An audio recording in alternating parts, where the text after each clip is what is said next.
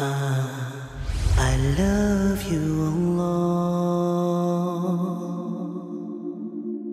What is true love?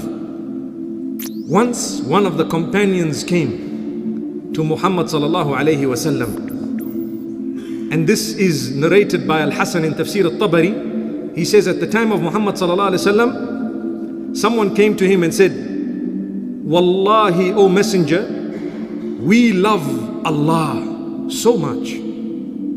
Wallahi, we love our Rabb. Okay? We love Allah. Who doesn't love Allah? We all love Allah. He made us. How can we not love Him? So verses were revealed.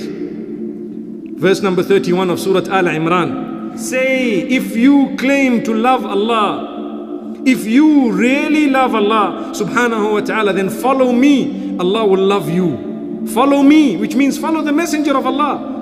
If you follow the instructions of Allah, it shows you love Him. What's the point of saying, I love you, and then you do things against the same person or the same supreme being? I love Allah, but where is Salatul Fajr? I love Allah, where is my dress code? I love Allah, but I cannot give up adultery and gambling and pornography, but I love Allah.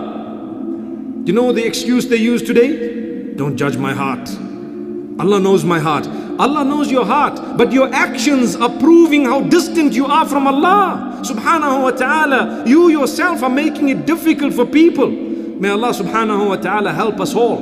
May He help us improve, really. It requires dedication. You say you love Allah, you need to change your life in accordance to that which pleases Allah. And to know that, you have to go to the instruction of Muhammad sallallahu alaihi wasallam, because he was the messenger who came to you. May Allah subhanahu wa ta'ala bless us all, and may He strengthen us. So Allah subhanahu wa ta'ala tells us, if you love Allah, follow me, follow Muhammad sallallahu alaihi wasallam, Allah will love you and He will forgive your sins. May Allah subhanahu wa ta'ala grant us ease.